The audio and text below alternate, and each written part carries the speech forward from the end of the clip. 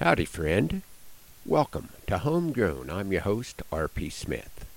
Sometimes I count on the busyness of my life to distract me from just how tough it can be. We said goodbye to a friend this week that sure should have had more time on this world than he did. He knew his Lord and his faith was evident, and there's great comfort in being assured that my friend is in the presence of God. I cannot presently think of anyone I have known who would be better gifted with the ability to eternally praise his Lord than my friend Chris. He was seldom at a loss for words, and the quietness around those he loved and who loved him is sure going to be heavy in the days to come. What profit has the worker from that in which he labors? I have seen the God-given task with which the sons of man are occupied. He has made everything beautiful in its time. Also, he has put eternity on their hearts, except that no one can find out the work that God does from beginning to end. I know that nothing is better than for them to rejoice and do good in their lives, and also that every man should eat and drink and enjoy the good of his labor. It is a gift from God.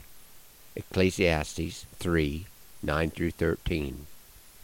My friend rode for the brand. I'm thankful that he had eternity on his heart and that he'd put his trust in the Lord's timing. On the ranch, it's where decisions are made, of a life been lived and dues been paid, where every animal is judged to determine its fate by the hand that swings the sorting gate. Boys, I'm no sky pilot.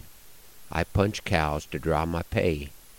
But I believe there's a reason the Lord has allowed our trails to cross today.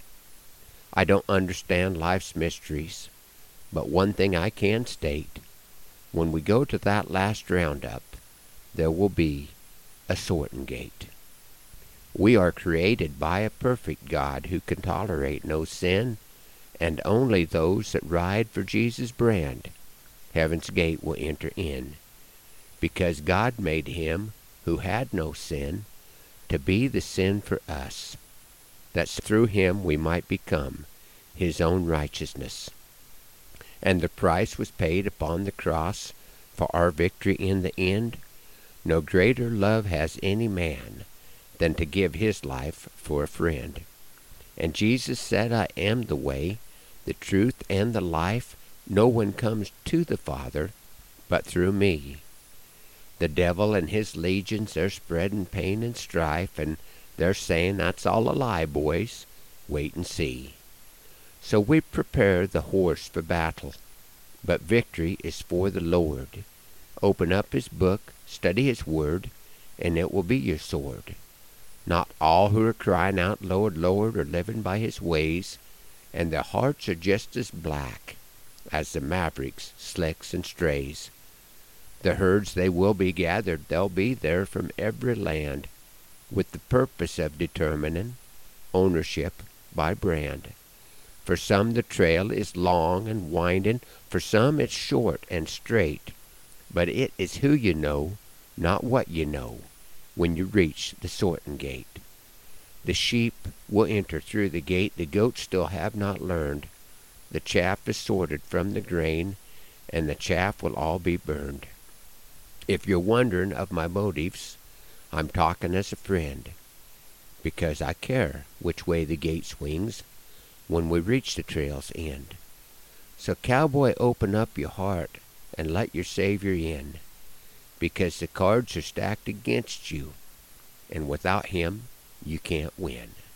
Someday we'll ride beside still waters, where them lush green meadows grow, when a gate will swing and a voice will ring, Father, these are ones I know.